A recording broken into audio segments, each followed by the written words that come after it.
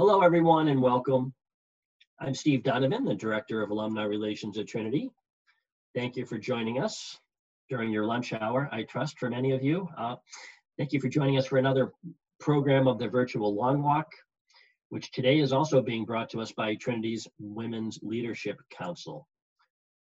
We've had a great run of impressive programs over the last 2 months, and thank the many of you who have been able to join us to hear from accomplished Trinity alumni and parents who make us all proud. Those programs are archived on the Virtual Long Walk website, so you can view them anytime at your leisure. In addition, we will soon be uploading them to Trinity's SoundCloud account. This is new for me, but pretty cool. So you can listen to them as audio files during your summer travels and vacation time, both of which we hope you're able to do. That's summer travel and vacation. After today, we'll take a break from our programming for a few weeks and look forward to coming back to you with additional talented alumni, parent, and faculty speakers after the July 4th holiday period. Today, we're pleased to be joined by a distinguished Trinity faculty member, Professor Rennie Falco, who will make us all wish we could be students again in her classroom. And we're equally pleased that a former student of hers has agreed to moderate the session. Brooke LePage graduated from Trinity in 2019 and majored in public policy and law. She wrote her senior thesis, advised by Professor Falco, on the implementation of Title IX. Since graduating, Brooke has moved to Washington, D.C., where she works as a policy associate at Future Ed, an education policy think tank at Georgetown University's McCourt School of Public Policy. She will also be pursuing her Master of Public Policy degree at the McCourt School beginning this fall. Brooke is an active member of the Women's Leadership Council, and this past winter was selected as one of 50 women for the next 50 as part of the Women at the Summit celebration of 50 years of coeducation at Trinity. Congratulations, Brooke. Brooke was a powerful presence on our campus, and it is now my pleasure to turn the stage over to her. Welcome, Brooke. Thanks so much for the introduction, Steve, and welcome everyone to today's program. Although she needs no introduction, I am pleased to introduce Professor Falco, or Rennie, as she has begged me to call her since I graduated. Professor Falco is the director of the Public Policy and Law program at Trinity and an expert on women in the law, gender and discrimination, and constitutional law. This spring, Professor Falco and her students began focusing their attention on the COVID-19 pandemic and questions at the intersection of law, public health, and policy. Today, Professor Falco will be giving a 15 to 20-minute lecture titled, "Who Makes the Rules During a Pandemic?" After the lecture, she will be answering audience questions on the matter. Please send any questions through the webinar Q&A feature as they arise during the program and include your name and Trinity affiliation. With that, I will hand things over to Professor Falco. Brooke, thank you so much. Can you hear me? Yes. Good. I just want to say how happy I am to be here today. I am thrilled to be here with Brooke. It's just such a wonderful Trinity thing to be able to do this. It's wonderful. And I would like to thank, and I will have to look at my notes, I'm old school, as many of you know. I would like to thank Laura McGill and Joelle Thomas and anybody else who's helping us get this program up and running. I, of course, want to thank Steve Donovan and also Melissa Bronzino-Reagan for all of their help in the planning that went into this, which was substantial. Harder to do this than just to walk into the room, that's for sure. And as Brooke mentioned, this talk grows out of my spring class on federalism and public policy. And usually when I teach this class on federalism and public policy, we have lots of interesting information to discuss about the role of the federal government versus the states versus the localities. And we get to talk about a lot of very interesting issues, you know, like should marijuana be legalized? Should there be more gun control? Should there be a right to die? These are all questions that usually come up and they make for lively conversation. But this semester, we got to apply what we were learning in real time. And as we switched to remote learning, although there were some challenges in doing that, I would just like to say it was one of the most rewarding classes I have ever taught at Trinity. My students were fantastic. They were absolutely involved and engaged. And I am just delighted as the director of the Public Policy and Law program to be able to say that they were able to apply what they learned. It was just terrific. Okay, so with the introduction out of the way, I would like to just give you a brief outline of what I will be discussing today. I will have a few words about federalism generally, and then I will talk about federalism in the time of a pandemic, and specifically this pandemic. And then I will respond to the original question posed in the title, why can you go to the beach in Florida, but not New Jersey or New York? And at the time I wrote the title, that was the case. Some of it has changed. And ask the question about what has happened. So part of what I would like to do here is talk about what the relationship between the states and the national government are supposed to look like, and then ask the question, what happened? So I will just begin briefly with a few reminders about the framers' plan for federalism. And I hope all of you who had a class with me will remember this. But we know that the framers divided power among the states, the localities, and the national government. And that, in fact, the powers of the national government are delineated in Articles 1 through 3 of the Constitution. So Article 1 is the legislative branch, Article 2 is the executive branch, and Article 3 is the judiciary. In addition, the 10th Amendment reserves powers to the states. The powers that are not delegated to the United States by the Constitution, according to the 10th Amendment, nor prohibited by it to the states, are reserved to the states respectively or to the people. And in part, the 10th Amendment was written to limit the power of the national government and make sure that the states would retain power under this new constitutional structure. Important among these powers are family relations, marriage, divorce, adoption, public health and safety, and state and local law enforcement. And certainly the last two of those are extremely important powers at this moment. And more specifically, states and local government are primarily responsible for maintaining public health and the spread of disease within their borders. So that's just important as we start out to keep in mind that in fact, it is the states that have that power and ordinarily, under ordinary circumstances, are in charge. The federal government does not become involved.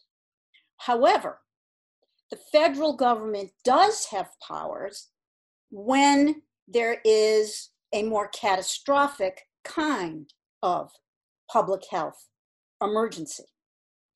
And so when we think about the relationship between the states, the local government, and the federal government, we need to keep in mind that this structure, the structure itself, has contributed to the current situation in which each state has its own rules about various aspects of the pandemic, particularly with respect to health and safety. It is important also to note that the president's authority to act is more limited. And therefore, when the president stated, however many weeks back it was, that he had absolute authority to impose regulations or change regulations, that was actually not true. And that's because under our federal system, it is the states and in some cases the localities that actually have that power. So the question that we need to address is, what is it that the federal government should be doing during a public health emergency, given that the states have so much power and authority? And the normal expectation is that the federal government would coordinate a national response, as has been in the case in the past. And if we look back even over the past few decades, and we look at the various flu epidemics, and we think about the response to those were public health, potential serious emergencies. And we know that the federal government did take the lead role. And therefore, one of the questions we'll be addressing in a minute is, what happened here? Why did that not happen? Since that is the role that the federal government typically undertakes in a time of a public health emergency. And if we go back to the polio epidemic, and I don't know if any of you saw, there was a recent PBS broadcast on the polio epidemic. What you will see is, even back in the 30s, 40s, and 50s, there was a huge, full-throated federal response to polio, quite different from what we saw today. The states would still have the ability to tailor their responses to local and community needs, but in a time of a serious public health emergency, the federal government is expected to take the lead, particularly in a pandemic or other catastrophic events, when the states and localities can be easily overwhelmed. And I would like to give a little bit of background on this, if I could. Since 9/11, preparedness and response protocols have been in place. The Department of Health and Human Services, rather the Department of Homeland Security, Homeland Security was created to coordinate responses, and George W. Bush established a domestic incident management system to prevent, prepare for, respond to, and recover from terrorist attacks and other major disasters. The ability to coordinate at all levels of government was put into place, and he also created a national plan that included protocols for managing public health emergencies. When public health threats are catastrophic, the president has the ability to initiate a federal response which may affect the country's national security. And why is this the case? Because pandemics and other disease outbreaks may not be able to be contained within state borders. In other words, no single state has the capacity to respond. In addition, the way in which any particular pandemic could affect any state or group of states may not be localized. And therefore, as we have seen in this pandemic, the spread of the coronavirus has come to all 50 states. And the reason that the federal government is expected to play an important role is because the federal government has a special capacity to collect data, inform the public about best practices, and quickly assemble a distribution supply chain to create networks of distribution of medical supplies and other needs to the states. And no single state or even regional combination of states has that same capacity. And I think it's very important for us to understand that this has been a bipartisan priority in the past. The plans that President Bush created were updated by the Obama administration. And I actually checked this morning, and those plans remain on the CDC website. So the plans are still there, even though it does not appear that they have been implemented. So now the question is, what happened? And there are a lot of ways we can think about this question. And I'm just going to offer a couple of possibilities here. Despite the plans available to the administration, the president and others were very slow to acknowledge the actual threat of COVID-19. And so the steps that already existed in the plans that I just mentioned were not implemented. And what that means is that the federal government did not play the role that was envisioned for it. The policy that was created by Presidents Bush and again updated by President Obama did not imagine that the federal government would fail to play its designated role. And therefore, what we're seeing is that the states and localities are playing an outside role for which, in certain circumstances, they are simply not equipped. The states and localities often lack the resources and the expertise, as well as access to medicine, data, and other information that is necessary to protect their own citizens. And again, I think there have been comments on all sides of the political spectrum that the administration has been very slow to provide that information, or sometimes has not provided it in the proper way. In addition, the president, in some cases, has contradicted his own public health officials who have tried to provide information, but in some cases have actually either been overruled or not allowed to present information to the public. And not just to the public, us, but also to the states and the localities that are responsible ultimately for implementing the policies that are needed. And so the result is that we have had a patchwork of responses. And this is particularly problematic when we are dealing with a deadly virus that does not respect state or local boundaries. And so what we have seen is that not only are there not consistent policies across the 50 states, but even within some states, the policies are not the same.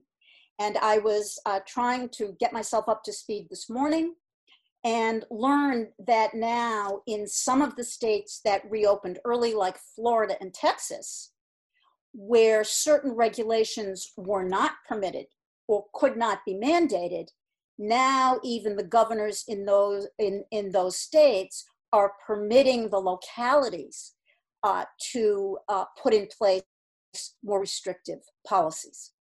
And so we can see that what has happened is that this patchwork of responses has created confusion among the public.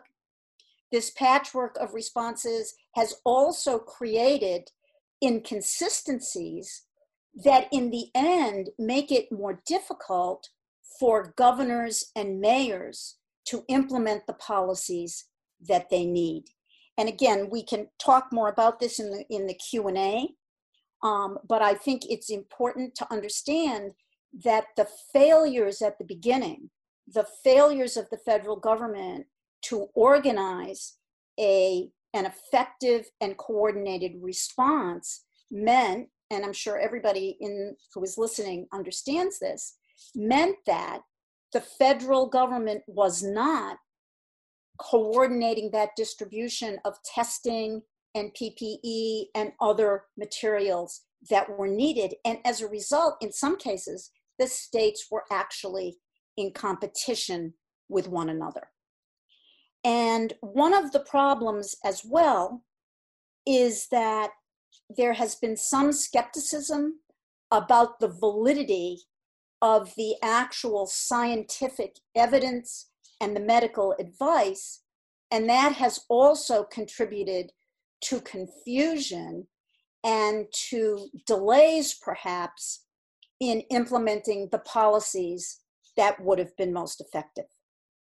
And so in closing, what I would like to say is that, in my view, this response to this catastrophic emergency is actually an outlier, and that we should think about it in that way, that this is not the way the federal government usually responds to disasters and to public health emergencies. And so what we need to try to understand is, why did this happen? Thank you very much. Thank you, Professor Fulco, for that really informative lecture. Unsurprisingly, I learned a ton from it and was taking a bunch of notes. And with that, I will begin offering some audience questions. And just a reminder that you can still submit questions through the webinar Q&A feature, and to also give your name and Trinity affiliation if you feel comfortable. So our first question comes from Julie from Massachusetts, and it kind of gets back to the title of your lecture, Professor Fulco, and she asks if it is possible for the president to invoke an executive order to ban public swimming in the United States, or if this would be a states' rights issue. Okay, great question. And at this point, it would not be likely that the president would implement such an order. It is far more likely that that would happen at the state level. And that goes back to what I said before. And at this point, the president himself has in effect turned over the authority to make these decisions to the states. And because the president has said that, and he said it on a number of occasions, that the governors are in charge. Now, if we think back a few months ago, initially, he made different kinds of statements, but pretty quickly, I think he shifted, in part because, you know, that it became clear that it would be the governors who would be making a lot of these decisions. So it is very unlikely, given that the president has turned this authority over, not only to the states, but also to the localities in some cases, because that's what the states have done. So in my view, that would be a very unlikely outcome at this point. Our next question is from Barbara, who is sending it from South Dakota. She sent us some information on South Dakota's coronavirus numbers. They had 84 new cases today, and I know I'm currently in Arlington, Virginia, and Virginia had about 400 new cases today. So there's, you know, states of high and low numbers, but she points out that in South Dakota, they never had a shutdown order and things opened up pretty quickly. And she also pointed out that masks are pretty non-existent there. So her question is, how are rule makers taking into account local conditions for making rules? Does one size fit all for the whole country work? I think the answer to that is no. The simple answer to the second question is no. And that what we have seen across the 50 states is that there have been different responses. So if we look, for example, at the original hotspots in places like Connecticut, New Jersey, New York, Massachusetts, right? Some of the original states, and then of course on the West Coast, right, in Seattle, that we see that initially all of the responses were local. And those local responses in those cases, within a matter of a few weeks, when it was understood how deadly this virus was and what needed to be done, you saw that the governors actually implemented lots of regulations and rules having to do with the stay-at-home orders, right? That there were many, many, many stay-at-home orders issued initially. And in most cases, those were statewide initially. And then what happened is that slowly, as the epidemic came under control in those states, or at least where there were fewer people entering the hospital, there were fewer people dying, there was less stress on the ICU units and so forth. What happened is we then entered into another stage where some of those orders were lifted, and that's what we're looking at right now. And we're in different stages in different states. And I think that that is a very good way of understanding the good question that was asked, that different states are responding in different ways. They did respond in different ways from the beginning. And that what you have to do to really answer the question is to look at what's happening in those individual states. Now, I'll just add one little caveat, which is that some states never really had complete stay-at-home orders. So some states had far more contact among citizens than other states did. And, you know, we could talk about that, what that means. But there is no question that we have 50 different programs and plans. And the only other point I would add is that there were some states, like the states in the Northeast, that for a time were coordinating their plans, which is very interesting. And another element of federalism, creative federalism, that the states worked together because they understood that their citizens traveled back and forth between the boundaries, and they needed to have consistent policies in the hope of slowing the spread of the virus. A few of the things that you said, Professor Fulco, actually reminded me of a question that I wanted to ask you, which is how you see the pandemic or the role of federalism in the pandemic. Like, what does federalism look like after the pandemic? Are states going to continue increasing their power in a sense? Like, how does this impact the institution of the presidency and the role of states' powers? Is this pandemic going to change federalism in the future? Wow, such a challenging question. I should have known. I should have sent that to you before the webinar. No, you're asking a great, this is perfect. You know, Brooke, to be honest, I think it depends. I think it depends on the next election. I think it depends who's in office. And I think that if you talk to the governors of states that felt they did not get enough federal help, my sense is they would like to see more action at the federal level to ensure, should this happen again, that they would get the help they need. In other words, I think there will be a lot of attention.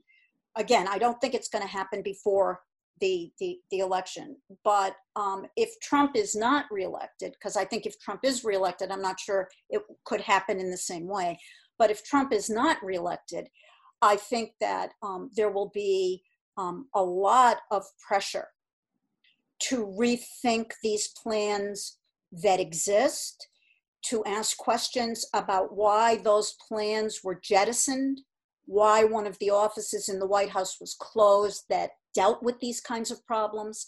In other words, I think that there will be attention on it. But I think if you were to talk to somebody like Governor Cuomo, and this is not a promotion for Governor Cuomo, it's just he's somebody who's talked about this a lot, he felt very strongly that there should have been much stronger and better coordinated federal action. And so maybe there's a role for Congress in that, right? That if you could somehow get Congress to agree, I think there might be buy-in from a lot of members of the House and Senate who understand that this did not go smoothly. We have a great question from Scott, who is class of 08.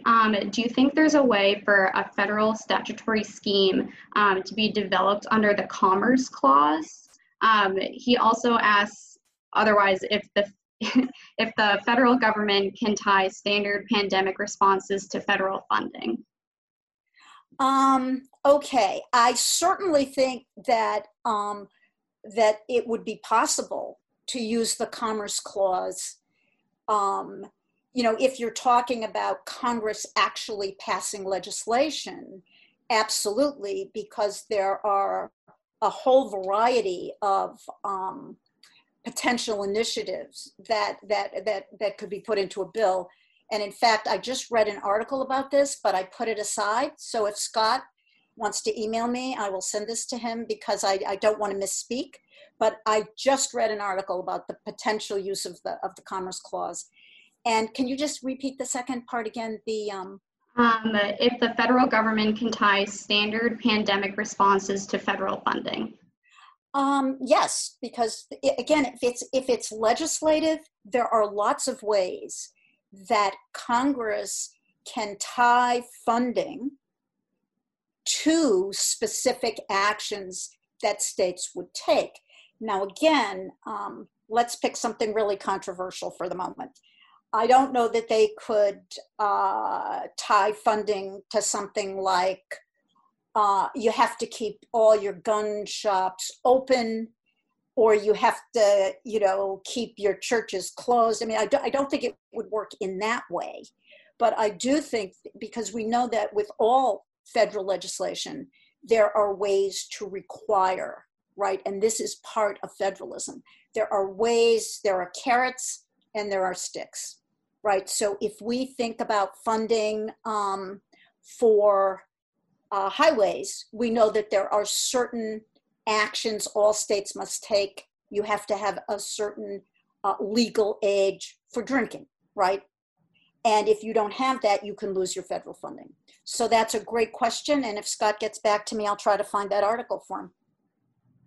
We have another great question. What is the closest health crisis in the past that would be a good comparison to the current COVID crisis? You mentioned a few, Professor Fulco, one or two during your lecture, but are there any others that jump out, or just general crises that, in terms of the scope, that would trigger federal response, or that have triggered a federal response? Sure. And there are two ways to sort of say, okay, so what's comparable, right? So if we want to look at polio, which is a long time ago, I think polio is a great analogy. And again, I recommend that PBS video on it. It's just really terrific. When there was a huge, full, ongoing, not only a public health response in terms of how to deal with it on the ground, but also a messaging campaign.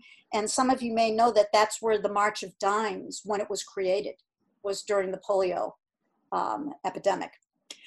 In terms of more recent epidemics or potential epidemics, there was SARS, right? And some people may remember that. There was Zika, there was Ebola. Now, in each of those cases, the preparedness team at the federal level got right into action. And as a result, they were prepared for when there was an outbreak here, when there were even a few cases. And so we didn't have the kind of spread, in part, and this is not the only reason, so I do not want to say this is the only reason, but in part because all the teams at the federal level were mobilized and were informing the states about what to do. So there are precedents for this.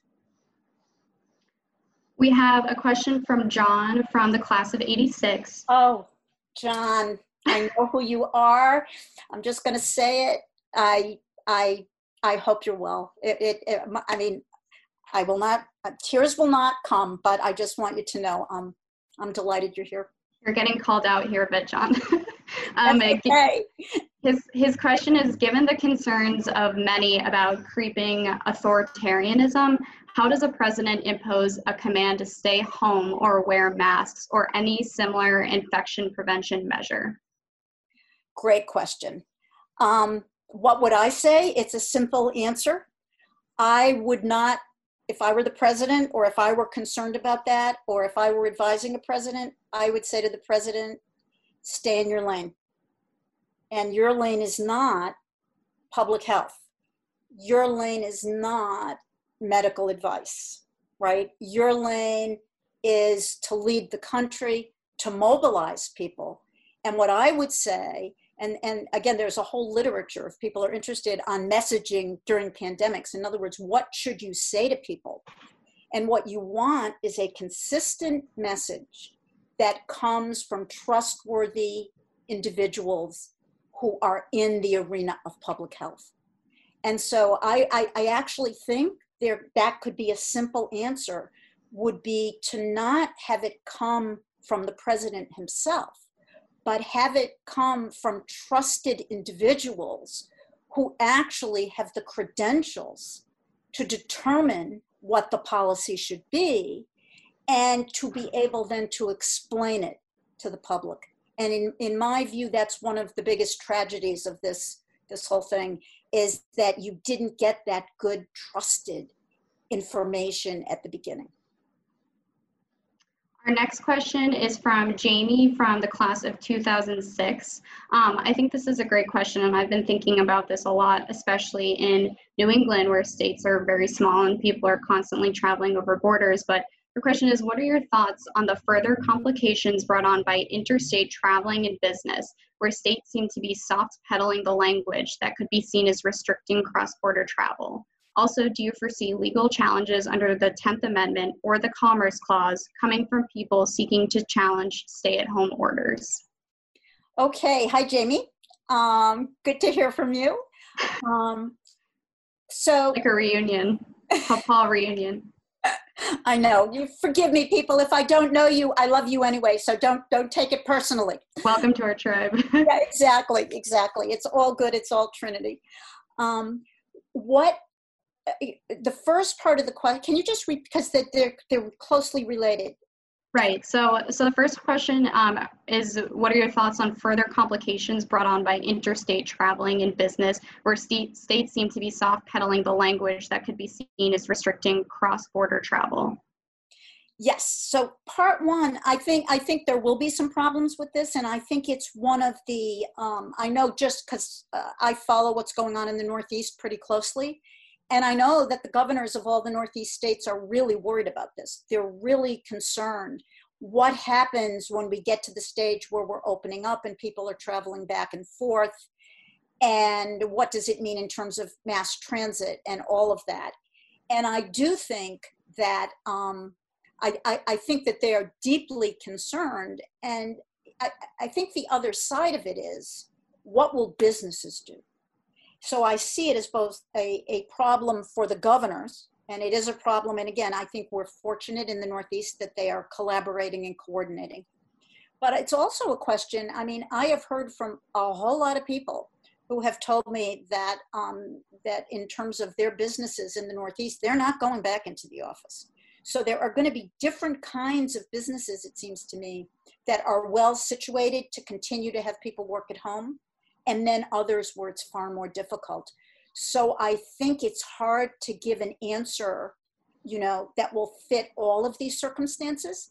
But I do think that where there can be regional cooperation, I think you will get the best results. And then the second part was, do I think there will be challenges, right? Legal challenges under the 10th Amendment or the Commerce Clause. Yes, and again, this is one of the articles that's over here that I haven't gotten to yet, Jamie, so write to me. But there are already some challenges. There have been some challenges, and this might be a good place for me to put this in. Some of you may know that a little over a week ago, 10 days ago, there was a case from California where some of the clergy who belong to a specific church in California challenged the Governor Newsom's order. And that order limited the number of people who could attend gatherings. And the challenge to that order was the following, that there are other businesses that are open. There are other kinds of gatherings that are permitted. As a consequence, these religious individuals argued that since there's a First Amendment protection for religious free exercise, right, that they were quite upset that their gatherings were limited, very limited, while there were other places where, especially in the business sector, that were open. And the court did not decide the case per se. The religious leaders wanted an injunction to stop Governor Newsom from enforcing his order. And Justice Roberts wrote the opinion here. It was close. And Justice Roberts said that under the conditions of a pandemic, a governor like Governor Newsom has the power and authority to impose those kinds of restrictions on gatherings. And he was very clear about why. And he was also clear about the difference between having a liquor store open, which can limit the number of people who come in at a time, where you don't really have a gathering of people, as they in California. People, there were very strict rules about how you could get your liquor. A lot of it was just curbside. And so he drew those distinctions, but he did not answer the actual religious freedom question. But I think it's an interesting guide if we want to think about how the courts might be looking at this. Our next question is from Brandon from the class of 2018, and you touched on this a bit, Professor Fulco, when you answered my questions and mentioned that a lot of this hangs on the election in November, but his question is, given the concerns behind the president's actions and his push to state-level responses, do you think states will begin to take a greater role in these types of pandemics, such as in a resurgence of cases later this year or in the future? If so, and if these states take a stricter response going forward, will President Trump attempt to recollect or regain power? Okay. Hi, Brandon. You're trying to, it's like we see if we can stump her. That's what this is.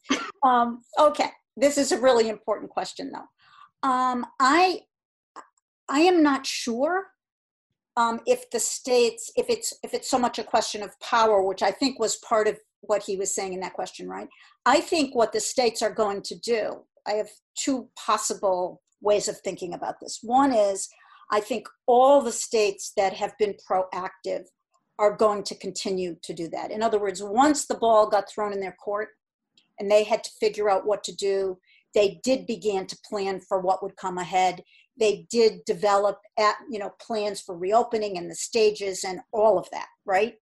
And I think states will continue to do that. And what I wonder, actually, is if some of these regional alliances, like the one in the Northeast, there's one in the Northwest, there's one in the Midwest, if those may actually remain after this pandemic passes, which I hope will be very soon.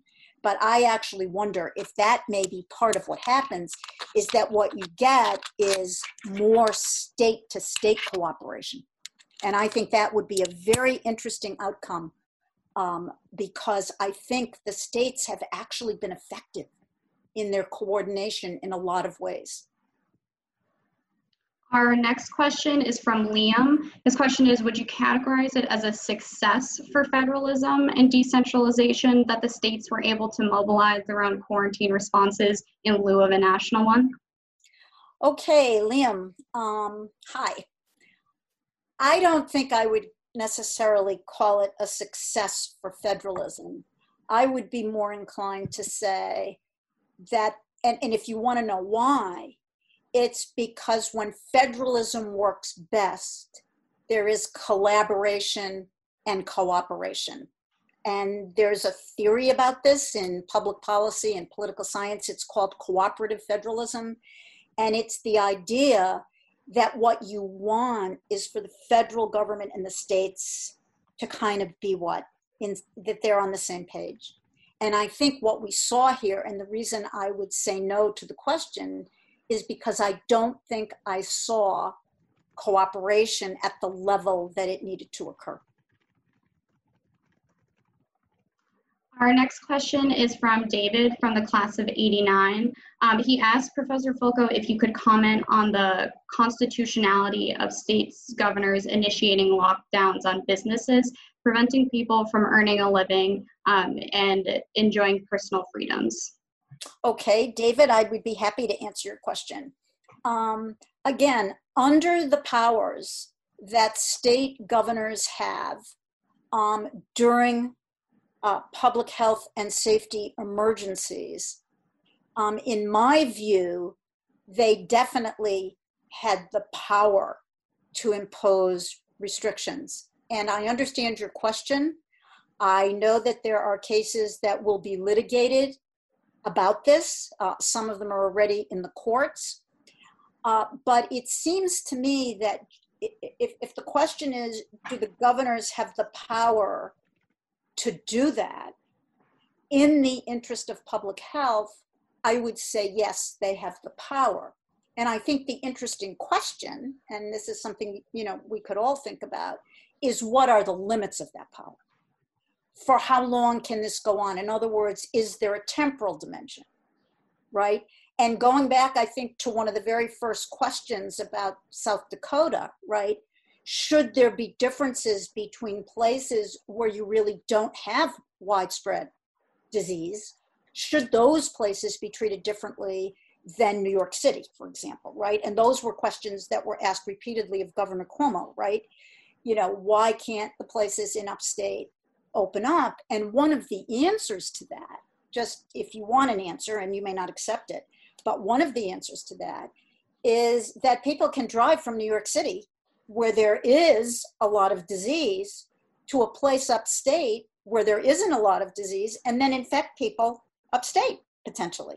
And so that's where it becomes really complicated. Next, we have a really fantastic question from Joe. He asks, Professor Fulco, what you think the Black Lives Matter movement and the COVID pandemic, how those are affecting one another? Oh, great question, Joe. I do think they are affecting one another. I think that we have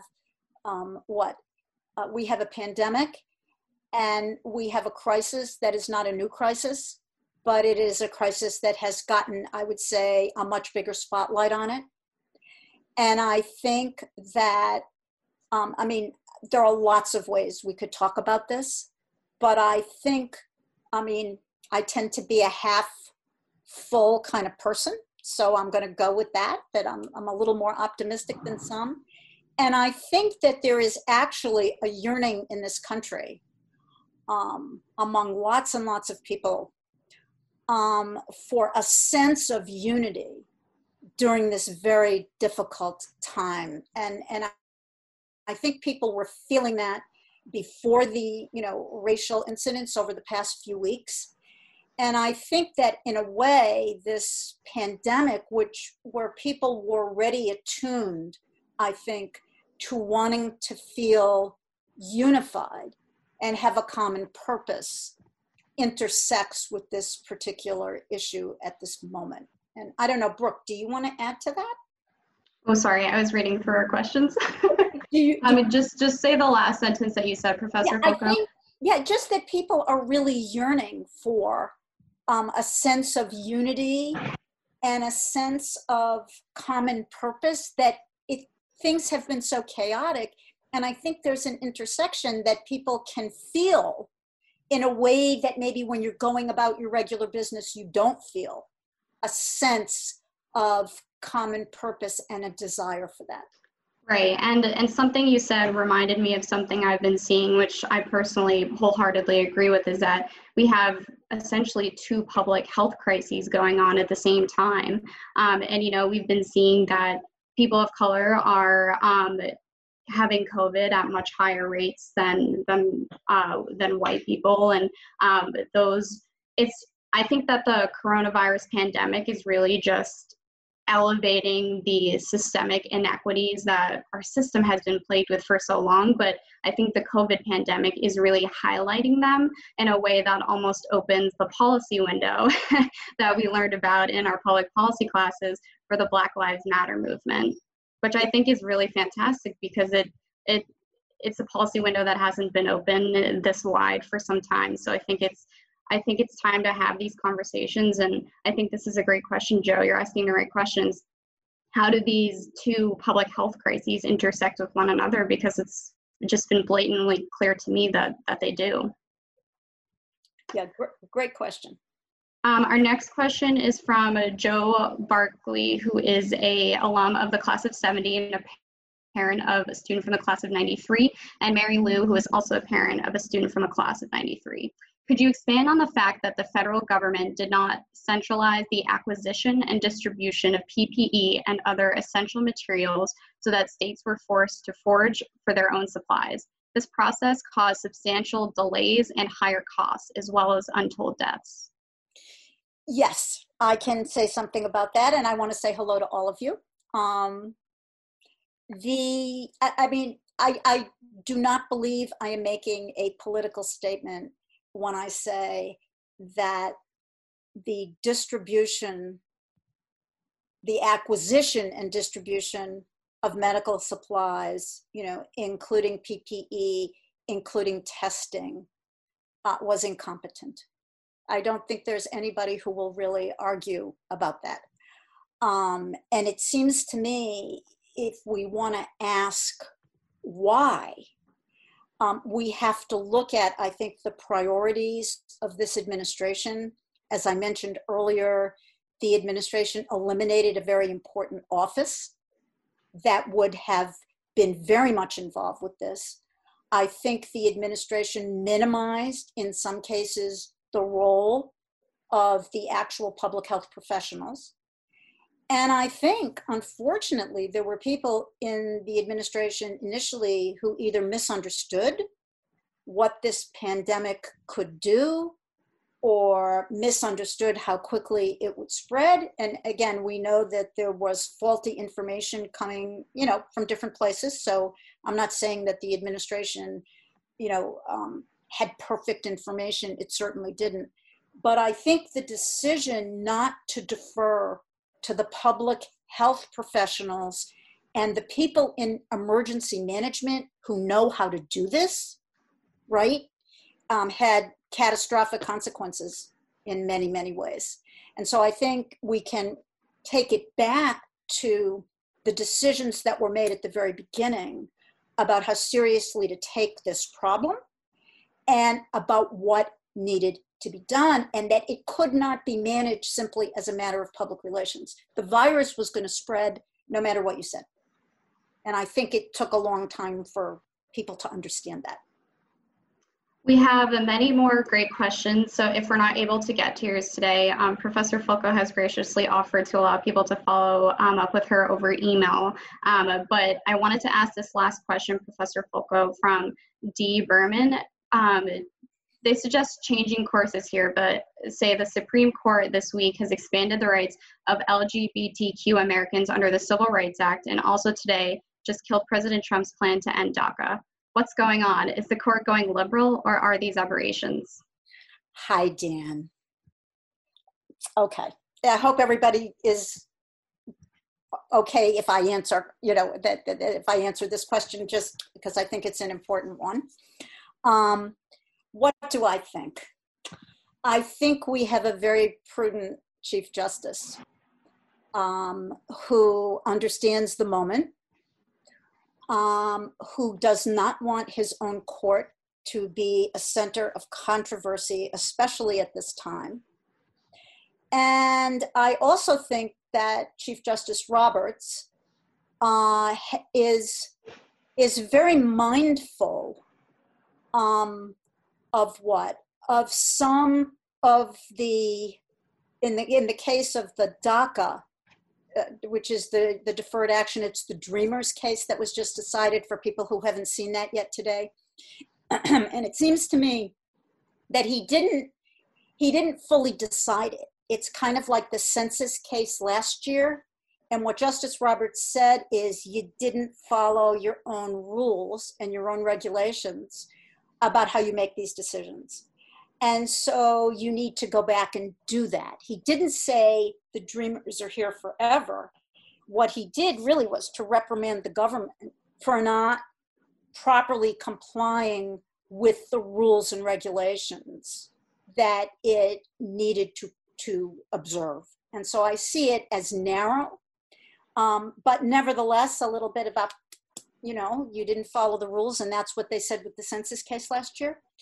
I think with the other case that many of you may have heard about, which is the case about LGBTQ rights this week, that is a much more, I think, dramatic decision, although there will still be challenges from religious organizations.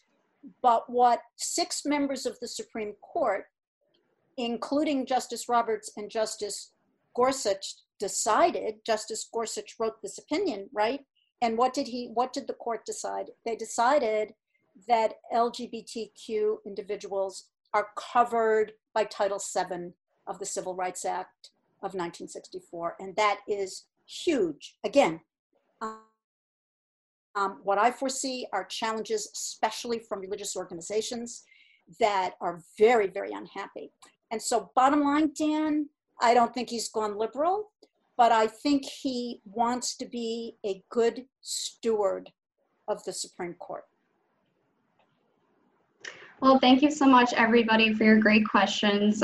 This has been a really engaging session. And if we weren't able to get to your questions, like I said, Professor Fulco graciously offered to allow people to, or encourages rather, people to follow up, ask your questions, and ask for any literature that she has discussed.